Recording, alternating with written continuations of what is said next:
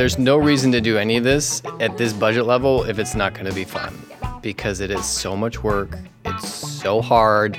It's going to be so hard when you're done to get anyone to look at it and actually watch it, that you have to enjoy the process and the opportunity to make something and to make it fun for the people that you're doing it with, because otherwise you're never going to want to make one ever again. Welcome back to Nothing Shines Like Dirt, episode 48. I'm Elise Sieverts. And I'm Lesley Shannon. Today we are talking to the hilarious actors and filmmakers Gabe Diani and Etta Devine. We discussed their script that was recently featured on the Blacklist, raising funds for your film, and get married or make a movie. Like, I don't have time. I can't rewatch Paper Moon. I gotta watch this Amazon show, and I think there's something to be gained from like re-experiencing the stuff that you love. Well, because we just rewatched the first season of The Good Place when we were home for Christmas with my parents, and it was anyone who loves that should rewatch it because it is set up so brilliantly. The twist at the end. Yeah. No, I watched. No, I've seen. We're caught up. No spoilers, but okay. That show is smart. Yes. It's so smart and so engaging. I love it. I love Michael Schur shows just in general. Right. Yeah. He's hilarious to me. Yeah. It's my particular brand of humor. Absolutely. So a little bit dark, but also like sweet and like heartfelt at the same time. And funny. And it's funny very too. funny. Yeah. Yes. For both seasons, I was like, how are they going to maintain this Yeah, over that's what I several keep years? thinking. And like, they completely flipped it around. And they did it in the second season as well. Or like, they can't maintain what, they can. Okay. I I was know. like, clearly Let's my see brain where just we're doesn't see going. this. Yeah. That I like binged that show too. Yeah. I'm like ready. yeah. Okay, where's season 3? I'm ready for it. so That's the good. worst part when you're caught up. I know. And then you have to wait. I know. And then you forget about it. Binging problems. Yeah. I did that with a few shows where I just there was several reasons why I stopped watching House of Cards, but one of them Really? was What could that be? it took a long time between the seasons, and I was like, I don't even remember what happened last season. Like, I know who the characters, like, you do get invested. By like season 3, you're invested in the characters, but it's like, wait, it's so complicated that you don't remember the intricacies of the scandals and things Well, like also that. when you're not watching week to week, you're like, it's being spaced out for you, as opposed to like, I watched it in a weekend and then I'm not going to remember any of this. and then I've downloaded so many other things in the meantime that I wonder how room. that's affecting the way like people tell stories, because if people do watch it all in one fell swoop, because it's one of the things that I've noticed as I have been rewatching certain shows that I watched when I was younger, and I'm like going back and rewatching, and then you watch them, you can watch multiple episodes back to back to each other, not like it was when it originally aired on television, and it really does affect the storytelling. You realize how much they repeat certain things. You're like, oh, if I had watched binge watched this then, it would not have been. It would have been way more boring. remember when we did this last week? Yeah, the little exactly. recaps that they do. Exactly. Well, the recaps, and then just how much of the stuff they recycle and reuse, and even lines that are said over again. You're like, what? How did you guys let this happen? Right. Well, Rockford Files. Oh, another car chase. Yeah. Great. Well, there's people who are releasing one at a time just for that reason, but I wonder if their numbers are hurting, and it only affects people who are watching, at once. So That's a very interesting. Yeah, it's so fascinating. I'm sure there's people out statistic. there monitoring all the data from binge watching versus not, and I'm sure Hulu and Netflix have things too. Oh, they have algorithms. I'm sure they're not that sharing, but they Yeah, they've got 'em. but they got Right. them They and know know what's how people are digesting. For us, the information. only thing we see that way is HBO shows that we actually watch. We'll see them a week at a time. Oh yeah, that's true. Yeah. Everything else is Hulu shows. Good place. Because when we were caught up, it would have to wait a week. Well, in between. and then I remember watching The Handmaid's Tale was like that too, because they had the first 3. They did a combo. You did not want to binge that show. No, You didn't. I know. Ruin your weekend. Yeah, it will, but it also is a really good way to have some serious cathartic crying. Yeah. the timing of that show coming out after everything that was going on politically. I was like, wow. Well, Those now producers were so lucky. I know. Like, Democracy's crashing. It's great. Great for came out them. 3 years ago in the Obama era. I don't know if people would be like, what is this crap? And now everyone's like, this could happen. Yeah. Oh my gosh. Well, you were saying you read something about the things that we like are like preparing us for stuff. What was that article? Well, a lot of people analyzed why women like Law and Order SVU so much, and it's entertainment as preparation, and like if you feel like if you're okay, so don't do that, and then okay, now I'm ready for that. Now I can stop that from happening, and that's one reason why people like Apocalypse. Bring it around to us. Oh, I know. I was like, what a nice I love see that was segue. such Which would have been a really natural smooth segue if you hadn't called it out as a segue. Like I like Apocalypse it more fiction that so you much. Yeah, me too. But you watch something like The Walking Dead, or one of my favorites is the 1970s BBC Survivors, which is a post like a flu-like disease that wipes out a big portion of humanity.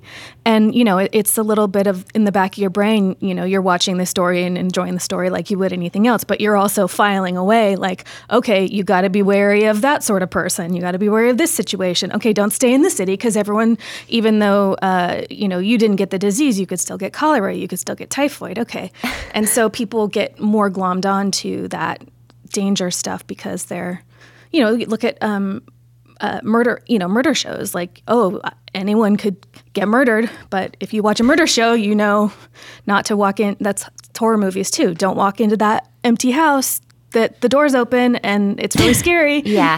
The stuff you yell at people for not doing. The white people problem that I always comment on. I'm like, whenever something happens in life and I hear a noise or something and I start to move to investigate, I'm like, nope. Yes. I will not do that. I will not fall into the classic white person scenario because it always is. Pretty young white woman going to investigate a noise. No, not doing it. I will not. I refuse. See, I do the opposite. Of course you do. I know. I get yelled at. My husband yells at me all the time. Like in New York, I'd be walking down the street. Someone's like yelling. I'm like, what are they yelling about? He's like, don't Let's run investigate. towards the crazy person. Say, I won't die. I'm the star. Yeah. I can protect myself. Yeah. Yes. That's really interesting. Yeah, that is really interesting. So how did you guys start creating together? What was that? I know this is like a really big let's ask questions. Let's start now. at the beginning. Yeah. Maybe we are I don't know, maybe we've just been fooling ourselves that we are like really cool and not staunch with our staunchy. Yeah. But yeah, how did you guys get into creating together? Well, we were in a relationship and we both were actors and had been writers and done stuff separately, and we did a lot of complaining about our respective sketch and improv groups and stuff when we realized that if we were working together we'd only have to take one car. So we started doing an act that's a little like Nichols and May, Stiller and Mira kind of thing. 2-person sketch. And exactly as good as them. Without costume changes, without props. We didn't have to bring I'm wigs. a fan of it. I want to see you guys live because that was one of my favorite parts of the movie. Oh yeah, it's it's hilarious. Yeah. Well, so we started doing that, and because we decided our careers were more important to us than our relationship, and so if we were fighting, If we did any damage to our relationship by working together. If we were fighting, it'd be okay. So that's how it started, and we started doing sketch together and traveling around doing that, and we did a lot of improv together too in improv groups. That's true, we did. Very true. And then we were. I got called by a friend from college that said, I want to direct a movie. I want you to write and star in it. And I was like, okay, no one else wants to do anything with me. So so I started doing that, and she was basically my editor on that film. And then after that, we're like, well, maybe we should be writing movies together. And so we started kind of branching out into writing short films and web series and movies. How? Because not usually, but a lot of times sketch funnels into TV stuff, and you guys have really had success with feature films. And so that's really interesting too, that you guys kind of went from sketch to feature films. The secret to that is lack of interest from the industry. You can make a movie on your own. It's a little harder to make a TV show without anyone giving you permission. What? Really? Yeah. Oh, interesting. Yeah, we've always just been like, well, let's not wait for permission. Let's do a thing. Let's make a thing. And doing that, we've managed to make 2 feature films a decade so far. Hey, that's good. That is good. That is good. So you have 2 feature films. Usually someone makes one and they're like, oh, I'm never doing that again. Yeah, there's a real reason for that. Yeah. That people make one movie. It is ridiculous. You guys, though, seem like you have a lot of fun while you're doing it. Like we do. Like the way you guys, which I would love for you to talk about, like the way you raised money and like the videos you made and that kind of stuff. Like you use your creativity. And even at film festivals, like you guys were so animated and creative of like not that like branded polished thing of like our movie's this, so we're going to act like this way. But it was just like so authentic, and I really appreciate that. So anyway, if you want to talk about like creating your fundraising campaign and like how you've approached to like reach out to fans and get people excited about the film. Yeah. Well, after The Selling, which was the movie about a real estate agent trying to sell a haunted house that we available made. on iTunes and Amazon. Yes. Plug it. Yes. We'll put links below the podcast cool. so then people can. It's super cute. We wrote a couple movies that would cost like $2.5, $3, $5 million. And realized, we don't get to scale up. No one's giving us any money. So we gotta go back. We gotta go down. We gotta scale down to do another one. So we and also like we said, we're gonna get married after we're done with the first movie, and then it took so long. We're like, well, do you want to plan a wedding or do you want to plan another movie? Oh, we should do a movie. We should do another movie. Time's ticking away. Right. It can be both. The movie is the right. Yeah, it's basically. Yeah. I know. I was like, should we do a mockumentary about planning a wedding, and then we're planning our real wedding? And then we actually get married in the movie, and then that would be pretty funny. Yeah, but also like 3 times as much work as either a movie or a wedding. So yeah, it's not like you want to create more work for either of those things. They are both enough work on their own, right? And stress. Yeah, but we also sort of wanted to retire our act because we were doing so many other things that we weren't writing anything new, and it was incredibly embarrassing how we were doing the same material that we'd had for years. So we well, part of the thing of doing that was like, okay, this will be a great way to like get us representation, maybe pay some bills. And then we found that, we weren't getting hired as a duo.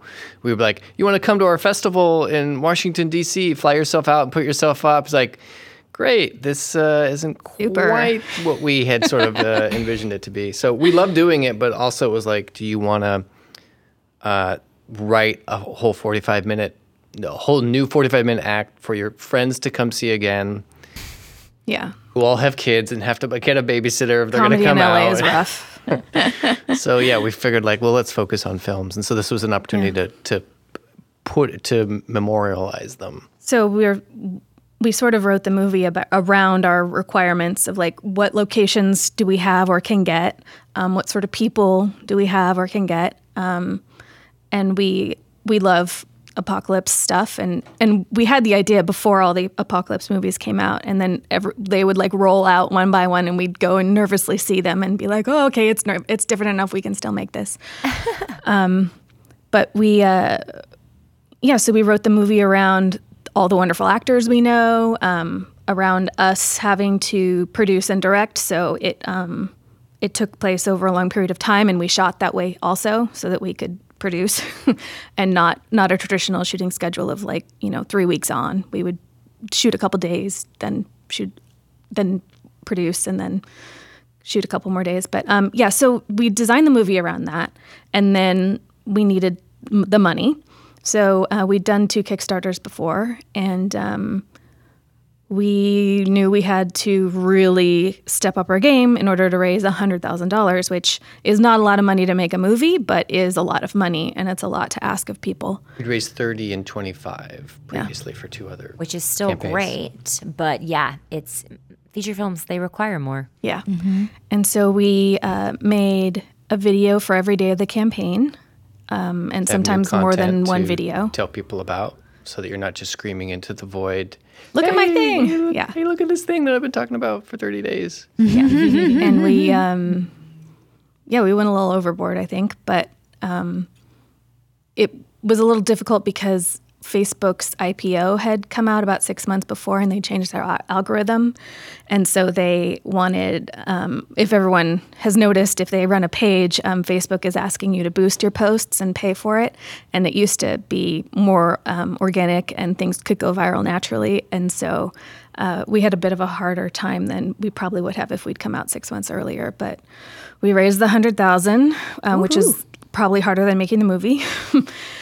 And 5 months of prep before the campaign launched. And our awesome friend Dan was like, "I want to learn how to do special effects. Why don't we do some of that?" So we would shoot people on a green screen, and he'd put them in crazy desert places that we'd filmed, and put a friend in the Battle of Richmond from an old movie, and just all this crazy stuff that he managed to do because he wanted to learn the program. And but to answer your question, there's no reason to do any of this at this budget level if it's not going to be fun. Yeah, because it is so much work. It's so hard.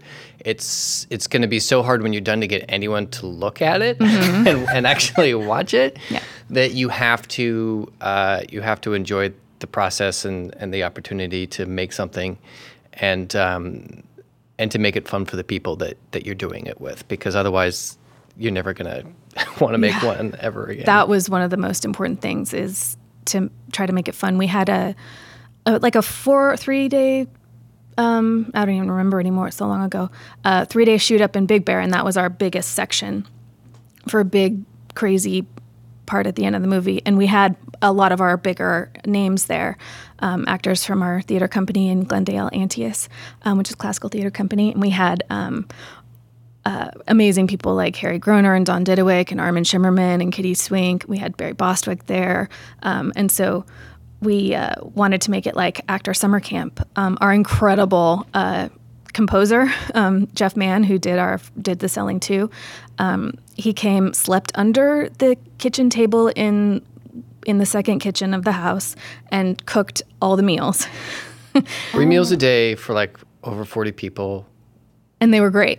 Because I had been doing all the cooking like the day before and then heating stuff up, but since we were producing and acting and directing. Yeah. Attempting to act. That was the last thing that we got to worry about. We have lines. Right. Yeah. There was no way that I would be able to do the food.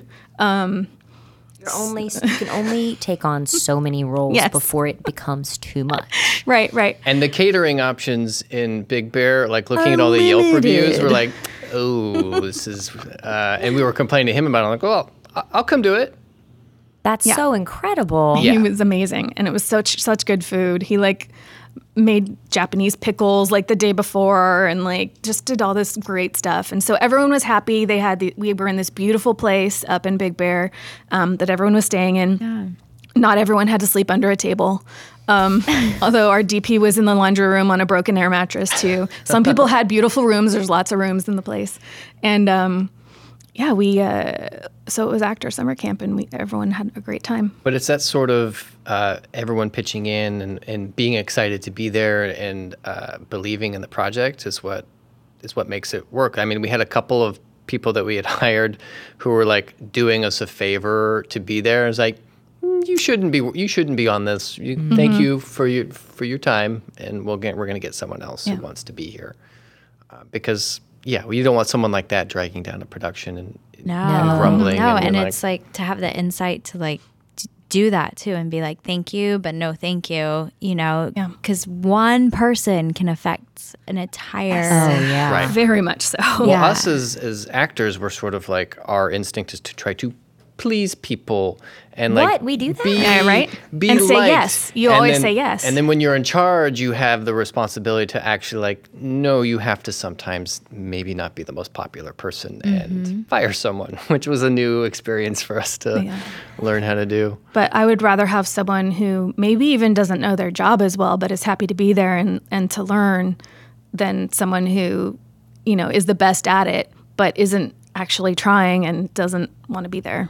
Like Our DIT was our same DIT from the first movie that we did, and our assistant editor, and he just did all of these jobs. But he was out there and he helped us put up the set for the show sequence up in Big Bear, like hanging those lights and stuff. He didn't have that wasn't his job. He didn't have to do that, but like it needed to be done. And he's done about 1,000 things that weren't his job. He's amazing, and he's a great comic too. Like our and editor. You'll never forget that when people like just chip in. Like you never forget that, and you want them on set because like even if it is like. Hopefully the next movie is even more money and you can have people doing their jobs. You just know that if there's a fire that needs to be put out, they have your back. And you have to remember to give back too. Yes. Because we're all in this together. And Etta's really great with doing like social media and like promoting the projects of all the people that are in our film. And you have to reciprocate. Yeah, absolutely. You have to come from that place of service, being able, because if someone's going to do that for you, they need to know that you'll do it for them too. And then it doesn't feel icky or weird asking for that help because you both mutually know that it's going to be beneficial for you both. Yeah. It still sometimes feels icky and weird if it can, but you're asking favors on top of favors. Yeah, on top of I mean, favors, people deserve to be paid, but sometimes you really can't. Then they're a collaborator. They're not working for you, Mm-hmm. Absolutely. But and there's a sense of ownership too. I mean, yes, we need to be paying people for their work, but there's also this sense, what you said, collaboration, and like how, like, is this project exciting to you? Like that's, even if you are paying people, like I only want people that are excited about the story and want to bring ideas to the table, within reason, but instead of just like, oh, okay, I'm here to work and not have that. And film festivals, directors get the credit and, get up and get to do the Q&As, and we try to recognize it in the, this person did that and this person did that.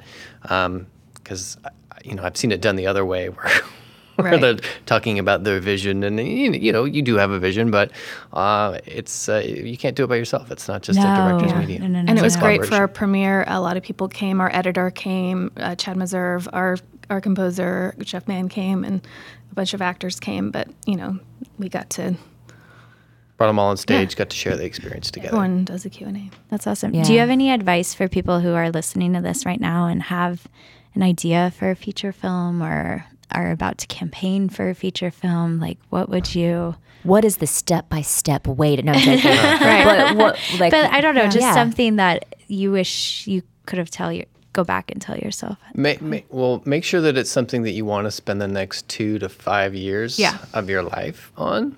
There's things I watch that are like, wow, that was really good. I would be so upset to be in editing for that rape movie for a year. Like... Yeah. And then not only just in editing of it, then you're in film festivals for another year. And then talking about it, watching it over and over again. Yeah. Or at least the first 10 minutes to make sure that the sound and visuals are working. They're synced, everything's happening. Yeah. I mean, there's a lot of important stories that need to be told, but make sure it's something that you can hang with for a real long time, because it's that albatross around your neck. And make sure the script's ready, because a lot of people are like, just like, I want to make a movie, and like, okay, get lots of harsh criticism, feedback from people that you admire, do lots of table reads, and get the script at the point where it is the best that it can be before rushing into production, because it's so much cheaper to go on the laptop and do rewrites than it is to like be in the editing room like, oh God, what did we do? Yeah. How do you guys putting your work out there and getting criticism? Because you can't take everyone's note, because a lot of times they contradict themselves. Yeah. Do you guys have any ways of like, I don't know, if you hear something harsh, do you give yourself some time to sit with it? Or I don't know, any stories about getting feedback that you took or not took? It's such an art. Yeah. To taking notes. You have to kind of see where the Venn diagram of feedback is coming from. Like, what's the overlap of like 5 people? Like, one person says something, and it's hard too if you're in a room and everyone's like, yeah, because would they have thought that if somebody didn't say that? That's what I'm always like. I kind of like the written, like just write a note about what you thought, and yeah, and then have the conversation. Yeah. Someone said the like the first 5 minutes of feedback is good, and then after that, people just start rewrite. Like, this is what I would do. That's a really good point. That is a good point. And it's really interesting when you're if you're screening during editing, people will try to rewrite the movie, and it's like, we can't go back and change it. They just have ideas. It's like, that's not a note, that's an idea. I love how you guys, just in general, your humor, watching the film, I was cracking up at just like the little subtle stuff, especially when you were at the show and all the people who were talking to you in the audience. It's so funny, and I identified with it so much because I know exactly that place that the characters are coming from, of people, everyone's got an opinion about things and how you should do something, and just the way that they just have no idea what the world is like that we live in, which is, for the better sometimes. And they're just trying to be helpful. They are, and they don't mean anything necessarily bad from it, but it's hard to hear the same thing over and over again without having it like get to you. You're just like, ooh, no. Yeah, that's really funny. Yeah. What is it like working with each other? I mean, you guys kind of touched upon this at the beginning, but working with your partner. We don't speak outside of podcasts. I mean, it's great because we're both workaholics, and we wouldn't see each other otherwise. And you don't have someone who is mad because you're in the weeds and you're not seeing them for 2 days because they're right there. Or even if you are working on something else, a civilian wouldn't necessarily understand that you're in Tech Week and you cannot we handle call it. non-creative people civilians, Right. by the way. That you have to eat a quesadilla in the shower because you don't have time for dinner and laundry's not happening. Right. Like there was a party we were at years ago and overheard a civilian talking about their spouse who had wanted to be a writer and was working as a writer, but like, yeah, I told my spouse that he's got 2 years to do it, to follow his dream, and great thing it worked out. I was like, 2 years. That's like no time. That's no time at all. You can't even learn the freeways in LA in that time. Yeah, right. So on the one hand, we have the understanding. We understand what we're both trying to do, and also, like, so many people don't get to see the person that they love for most of their life. Like 40 hours a week away from someone is a 40, 80. Yeah, I know. I mean, 40 really. is what a lot of people work. 40 plus 40 commute in quotation marks.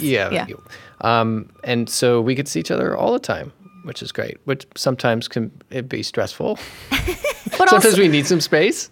Also, I feel like maybe there wouldn't be as much jumping up and down and yelling at a writing partner who you weren't in a relationship with when you don't like my notes. Right. Well, if you want to get real. Right. I like that. Please get real. Do you want to get real? We can talk about why I'm jumping up and down.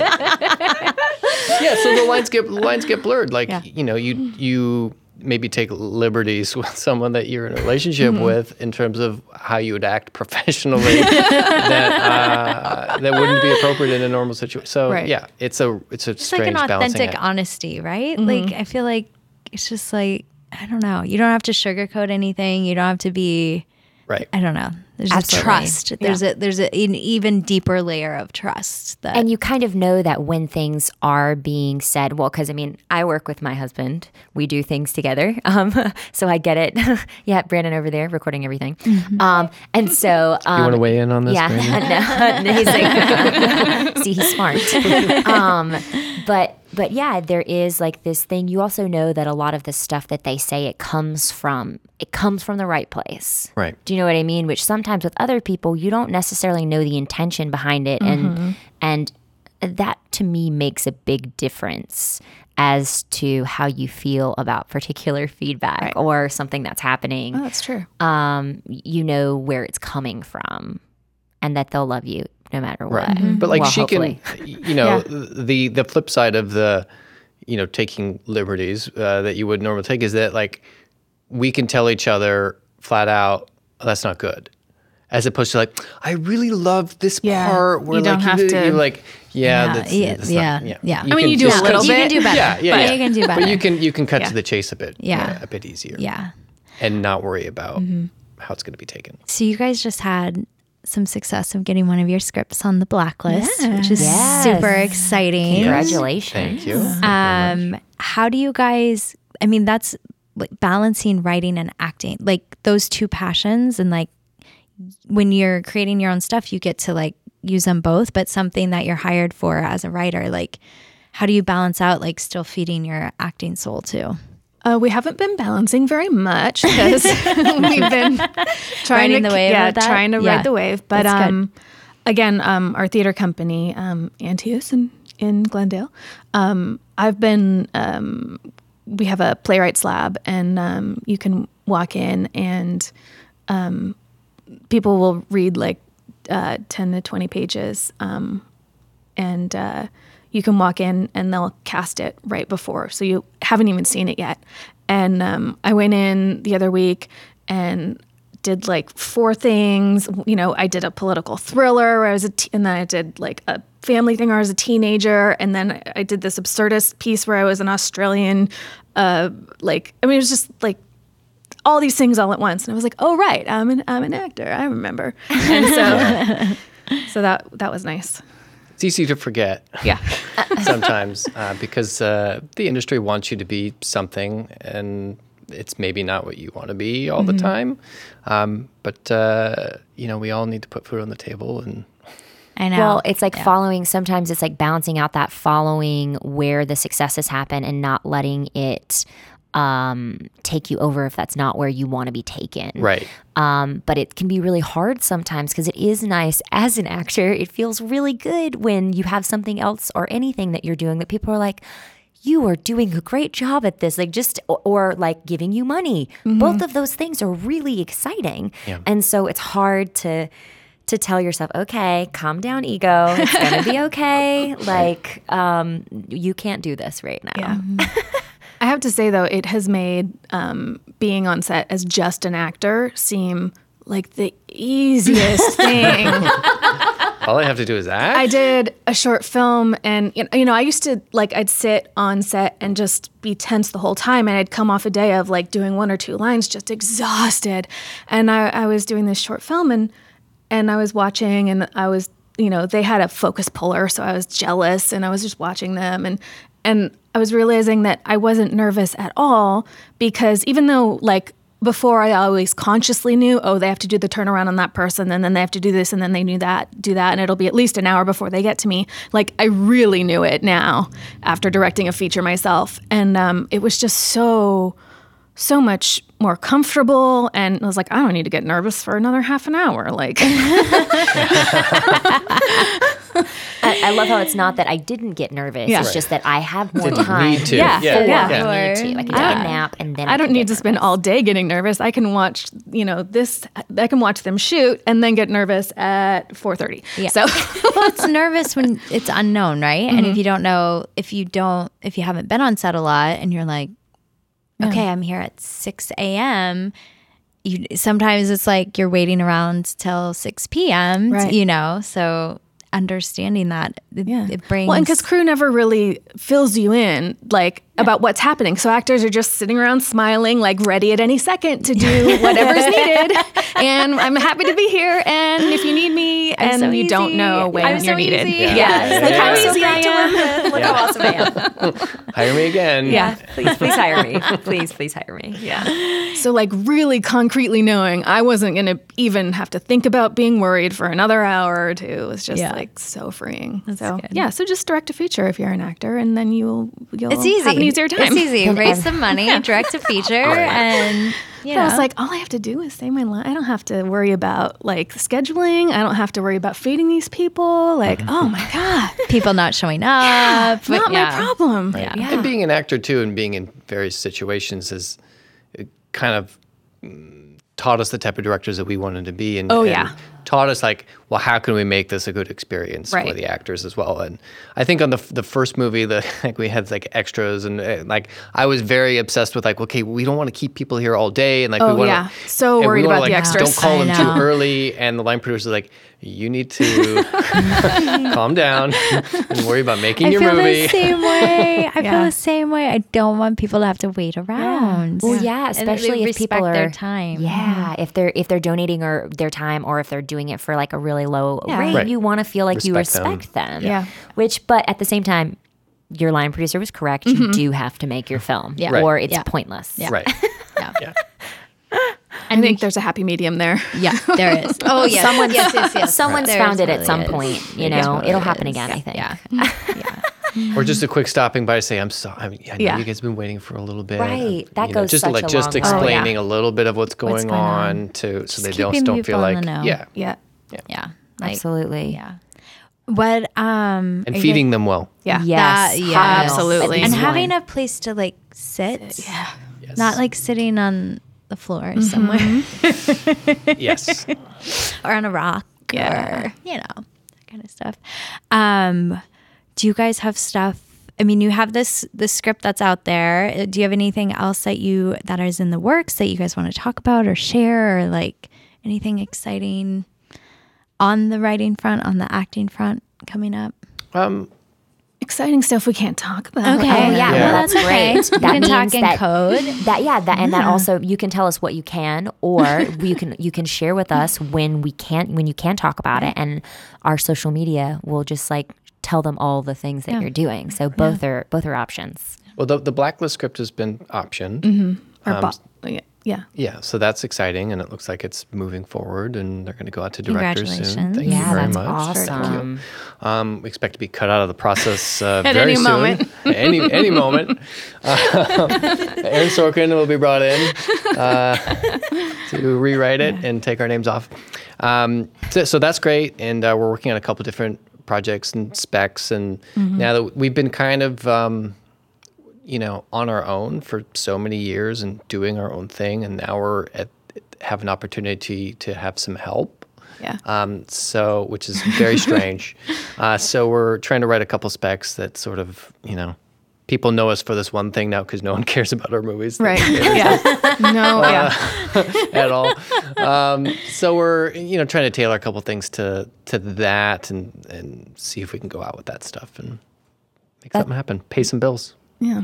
It's an unfortunate part of life. Do you guys have a dream project that you like toss around, or several? Many. Talk about them. Many. Talk about them. We want to do something about voting rights, which we're looking at now, and a lot of like there's sort of like pre-November 8th, 2016 projects that we're very passionate about and might come back around to, and then now everything's sort of infused with more of a social conscience and trying to make activism sexy and fun. It is sexy. Yes. Yeah, it is. So many films are conflict resolution is violent conflict resolution, and it would be nice to model some stuff that's entertaining and doesn't feel like medicine. So many like, oh, this is an important film, and we don't want to make important films. We want to take entertaining films that also just sort of subtly Trojan horses in some ideas of just a little brainwashing, just brainwashing. Yeah. A little empathy, modeling some empathy and compassion. And well, that's one of the beautiful things about what we do is that's the one skill we have that the world needs more of, that we have the capability of sharing.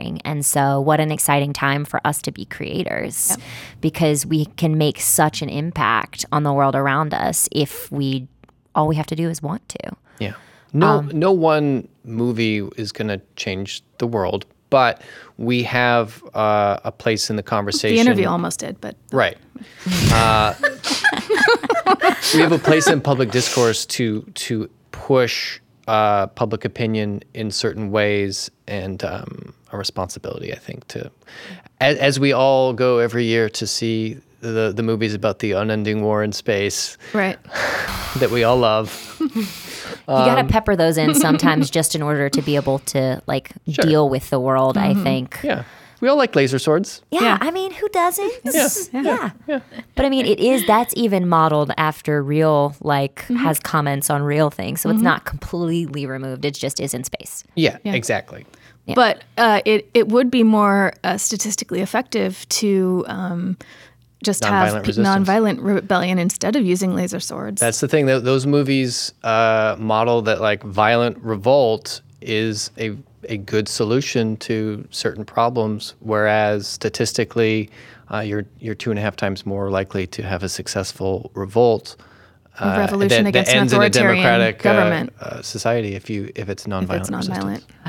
That's an amazing fact, and I love it. There's a book called This Is an Uprising that you should read. Oh my gosh. That'll make you feel better about the world and I what we can need do as a society. Many days of the week. Yeah. Is it because with storytelling, violence is conflict, and that's what sells tickets? It's a lot easier to have a scene where, and then he punches him in the face than that's 40 it's minutes a visual high. medium, and violence is more visual than say a phone banking scene, or you know what I mean? Yeah. Yes. Phone banking in the Empire. Yeah. Right. Yeah, we've been wanted to do a web series that was like the nonviolent resistors in the Empire, so mad that the rebels keep because the Empire uses it as a way to as propaganda. Every time the rebels attack, the Empire can use it as propaganda. Look at these violent terrorist rebels. And they use that as an excuse to crack down now. on. Well, yeah, I mean that happens all the time. Anytime there's any sort of nonviolent protest, they find the one person who did something that was violent. They're like, but what about them? Yeah. Right. No, stop it. Yeah. Get it together, people. Well, they don't even need to use real examples. They can hire people to dress up in black and pretend to be Antifa and then say that it was anti-fascists who are breaking windows, And it's like, no, look at their shoes. They have red laces on. Those were the Nazis that you hired. Come on. We're not dumb. Well, that's the other thing too that's so crazy right now is the layers of conspiracy against conspiracy against conspiracy, and one side pointing fingers you're hiring people, and the other side you're hiring, and it's so much propaganda. It's just all propaganda. Yeah, what's But it's also real. all right out in the open. You can see on their Twitter that what they're actually doing, and that when they accuse you of something, they're actually doing it themselves.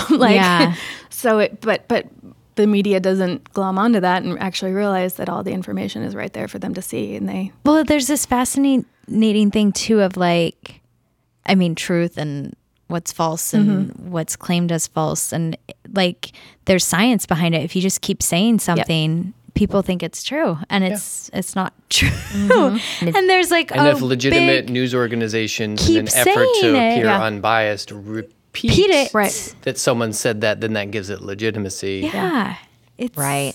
It's this weird the gray area of it is where it's how do you report on something without reporting on it, but you also don't want to lift up whatever it is that they're saying, but people need to know. It's this weird how do you go about doing this in a way that's not a detriment to free speech and truth and honesty? A lot of U.S. journalists, media are totally unprepared for how to report on this They situation. don't call out lies, and if you want to report on what they said, that's fine. But if it's a lie, you need to call it out in the headline. Right. And they don't. They just repeat the lie. They're repeating the propaganda. That's a lie, and that's not. They've gotten a little better helpful. at it, some of them, but they're still very slow to adapt, and we still get, this is the moment he became president. Right. Really? Living in a vacuum. And it's not like there weren't plenty of think pieces written by journalists in authoritarian states saying this is how you deal with it. They could have read those. They could have. No, that's very true. But when do we start recording, by the way? Oh yeah. We weren't gonna do. We were gonna wait a little bit longer. Okay, cool. Yeah. We're gonna start in I'm almost warmed up. Yeah. So. Okay. Great. We thought in 15 minutes. Then we'll just repeat. I'm gonna hit my stride. Everything you said, but this time you can just say it better. Yeah. If anyone doesn't like this part of the conversation, please don't follow either Gabe or I on Twitter, because we've just evolved into retweeting Sarah Kendzior. I stopped being funny a long time ago. That's not true. You guys are still funny. It's just I like this finding the comedy in getting like truth and messages out there. Because it's such a great venue for doing that. I love doing comedy, and I love doing comedy for the whole purpose of you can talk about things that you can't normally talk with people about, because it becomes that neat. If they're laughing, then they're much more likely to take it in or pay attention or think about it than they are if you're yelling at them or telling them how they're wrong or like preaching at them. It's a different way of doing it, which is funny because a lot of the news I actually end up getting a lot of the times has like a comedic spin on it, because you look stuff up and you're like, oh, this is way more factual and actually calling out and making me, and it's easier to take it that way when you're laughing instead of like laying in the fetal position on the ground crying uncontrollably. Well, that's why Sam B and John Oliver's shows are so great. They're presenting it in that exasperated, like, are we cursing effing believe this? Oh yeah, you can say whatever you want. Can you fucking believe this shit? Like, and then, now we're explicit. Every episode is explicit, mainly because of me, because I have trouble not saying I usually do. I'm surprised I haven't been cursing already. You've been on such good behavior. I have been. But yeah, that's why their shows are so great, is they do that and they make it palatable, because it's Lord knows we need otherwise. It. Yeah, absolutely. What was I going to say? Oh, my brain, it's gone. Hopefully that's not just me that does that. Is there any other projects that you guys are, besides the voting rights? Would you feel comfortable discussing it? I don't know. They've all left my head. They're gone. Oh, see, There's it's so not just many me. things. It's that afternoon wave, right? Like a couple hours after lunch. It's like, I've got a superhero comedy that I've written that addresses some of the things that we've been talking about in terms of like trying to make a goofy mainstream comedy that talks about how, maybe flying around through buildings and bringing them crashing down on the city isn't the best way of conflict resolution. maybe not. So we're working on that. And I have one about a scientist with a brain injury walking around the desert with a big Muppet. So that's that fun. sounds fun. Yeah. That's incredible. It's really fun. I also love how you guys you like mesh comedy with other genres. I find that really interesting because that's typically my favorite. I like when there's a mashup between the two, and it allows you to be able to use that genre and kind of spoof certain things about it, and gives you like that avenue to go down, but at the same time you're still within the genre. So, I mean, have you guys always done that, or is that something that you've kind of developed over time? I feel like genre as it is, like in movies and TV today, is kind of a false construct. Like, I mean, go to a funeral and everyone is joking. Go to a comedy show and people are talking about their horrible breakups, like in the audience to each other before it starts. Like, there's no difference in life, usually. Comedy. Yeah. And so I think a horrible situation, funny things happen during that. And, some horrible situations are funnier than others, but I think and like we were saying earlier, it makes it palatable and it makes it more enjoyable. And, who wants to sit down and watch something that's just miserable all the time? I guess a lot of people, but I don't as much. But we love genre, we love sci-fi, we love mystery. But a lot of those shows tend to be, or shows or movies or whatever, tend to be very serious, and I enjoy that. But also there are different aspects to the world that we live in, and it's nice to sort of explore those different corners in a funny way. And also, like with horror and comedy, I'm surprised that it's so hard for most people to make a good horror comedy mashup, because they're so similar in terms of tension and release. Yeah. Comedy and suspense are very aligned. So that just felt like sort of a natural combination of things when we were doing our first movie. Yeah, well, absolutely. And it is very natural, because I didn't think about it in that way. They are very similar in the arcs and the way that they go about reaching that goal is the same. Yeah. Huh. Very interesting. And if you go to a really scary horror movie, half the people are screaming and the other half are laughing anyway. Yeah. So After a big jump scare, people are like, oh. That's or it. if you're really scared in real life by something, what do? You crack up about it afterwards. Like if someone spooks you around a corner, in your house or something. And we joke about the things that are bothering us and scaring us, and It's one of the ways to talk about it. Mm-hmm. Yeah. And we always think like, you're watching these movies with these big action heroes or whatever. It's like, that's not me. That's not how I would react in that situation. And a lot of like the Apocalypse movie was like, we're literally playing ourselves. Like we're completely unprepared. We don't know how to siphon gas. Like it's watching those movies and being like, we're going to die. We're going to die in this situation because we don't know what we're doing. So that was kind of where the genesis of the idea came from. Taking ordinary people and putting them in extraordinary circumstances. And not knowing what to do. Yeah. And kind of figuring it out. Yeah. Yeah, our impetus for that was like, okay, well, a helicopter comes for Brad Pitt or Will Smith when the end of the world is coming, and it's like, you're the only one who can save us. And it's like, well, there's no helicopter coming for us. No one even tells us what's going on. That's what I love so much. He's like, you're like, but what's, he's like, well, I know what's happening, but no one shares it with you. You're like, no, but what is happening? Yeah.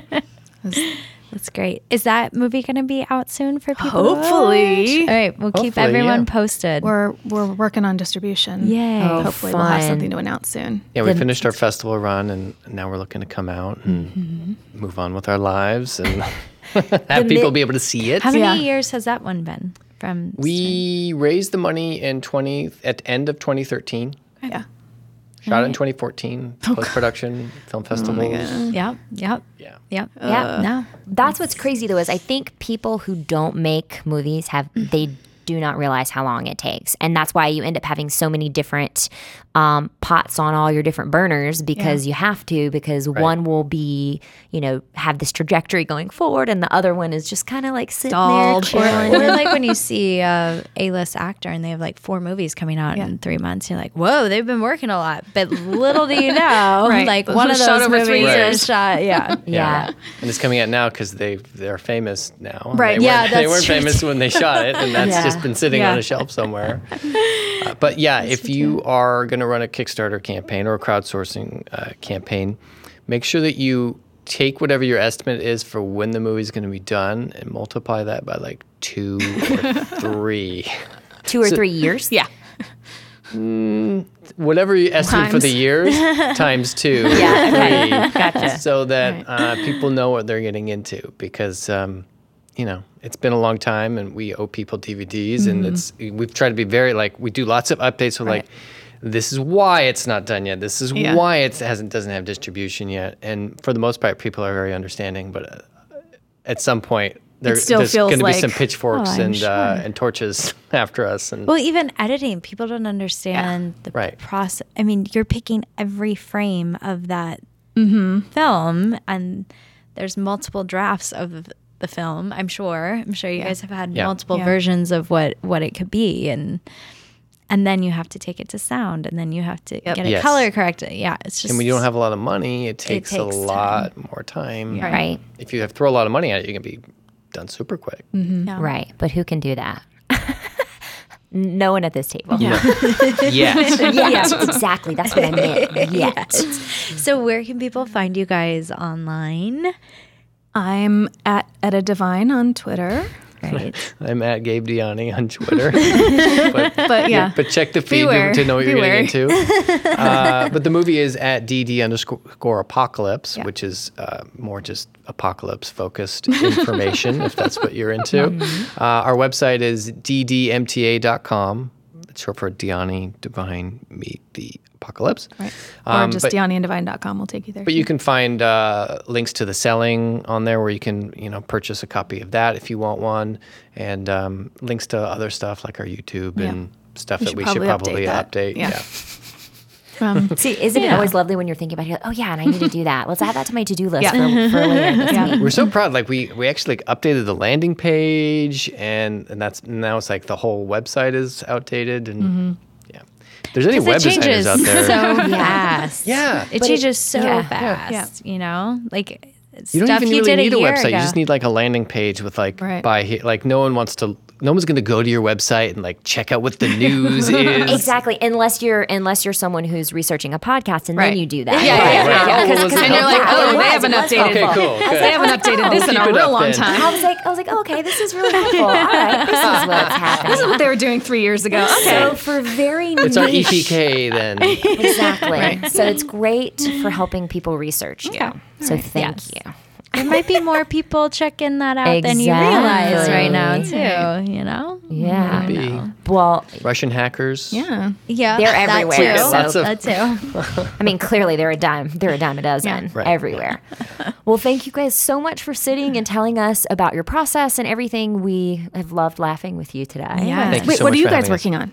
Oh, Yeah. Do you anything you lots want of to guys stuff. want to Oh my gosh. promote? Lots of stuff. I'm working on so funny. a couple of series. One of them is a web series about a group of Midwest Christian mothers living their best life in Christ that get tangled in a crime ring. What? Love it.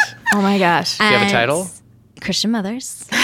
And the other one is The People Store. And it's about a group of young New Yorkers who quit their corporate jobs as corporate slaves and start a company to basically sell people to people. Like, you need a boyfriend to bring home to your mother, you can go on this app and order one. You need a fake wife to bring to your preschool interview, you can order one. So it's actually based on a real life Japanese app that exists. Whoa. That makes me interested and uncomfortable all at the same time. Nice work. Yeah. So those are what I'm like in the tropes of right now. That's awesome. Yeah. Love it. Yeah. Love it. They're very fun. I'm working right now. So I did a Women Weekend Film Challenge in January, and the writer who worked on that, I actually ended up doing sound in that because they needed someone to do sound. Sure. So I produced and did sound. Stepping up. I know, exactly. You're like, that whole thing of you do what you can in order to get films made. Yeah. And so I loved the writer so much, Mel, shout out, and she and I are right now working on creating a web series together that is essentially spoofing genres, and each episode is spoofing a different type of film. So it's like an anthology web series. Awesome. So you're the China Mayville of YouTube. Sure. Yes. That's we a are. writer. That's a writer. Who wants to write a book in every genre.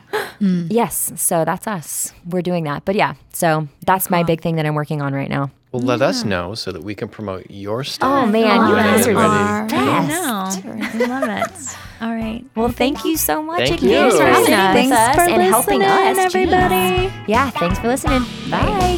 Thanks.